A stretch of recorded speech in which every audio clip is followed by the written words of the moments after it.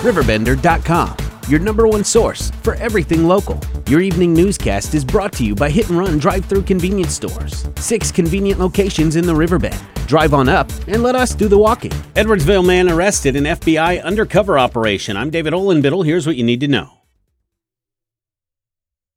6 men from Missouri and Illinois are now facing federal charges for attempting to engage in sexual activity with minors, including one Edwardsville man. The cases are the result of an FBI-led operation involving multiple federal and state law enforcement agencies aimed at rooting out internet users attempting to meet children for sex.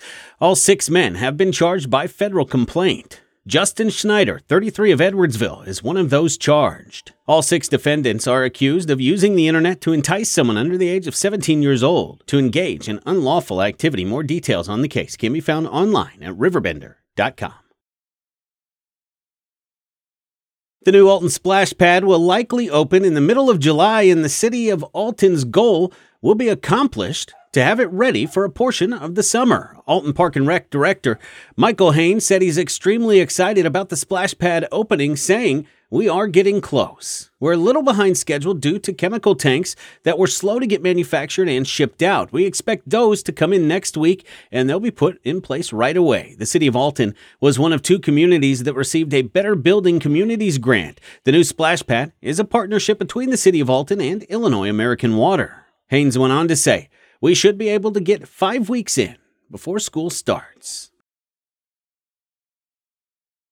Jersey County Board member Eric Ivers is following the tide of several in southern Illinois presenting the idea to fellow members about a referendum on the ballot that would ask if they should move Jersey to Missouri. There's been a movement statewide to split Illinois into 2 states, according to Ivers, who said he didn't think it will happen, but he said the ideas of border state counties splintering away might be a possibility. And he said people have been complaining forever that Chicago controls everything in Illinois, and we don't have a voice in southern Illinois.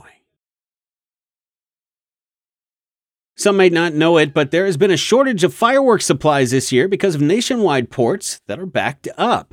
A percentage of fireworks have to be tested before they can come to the U.S., and it's taking much longer for ports to move fireworks through to suppliers than to distributors.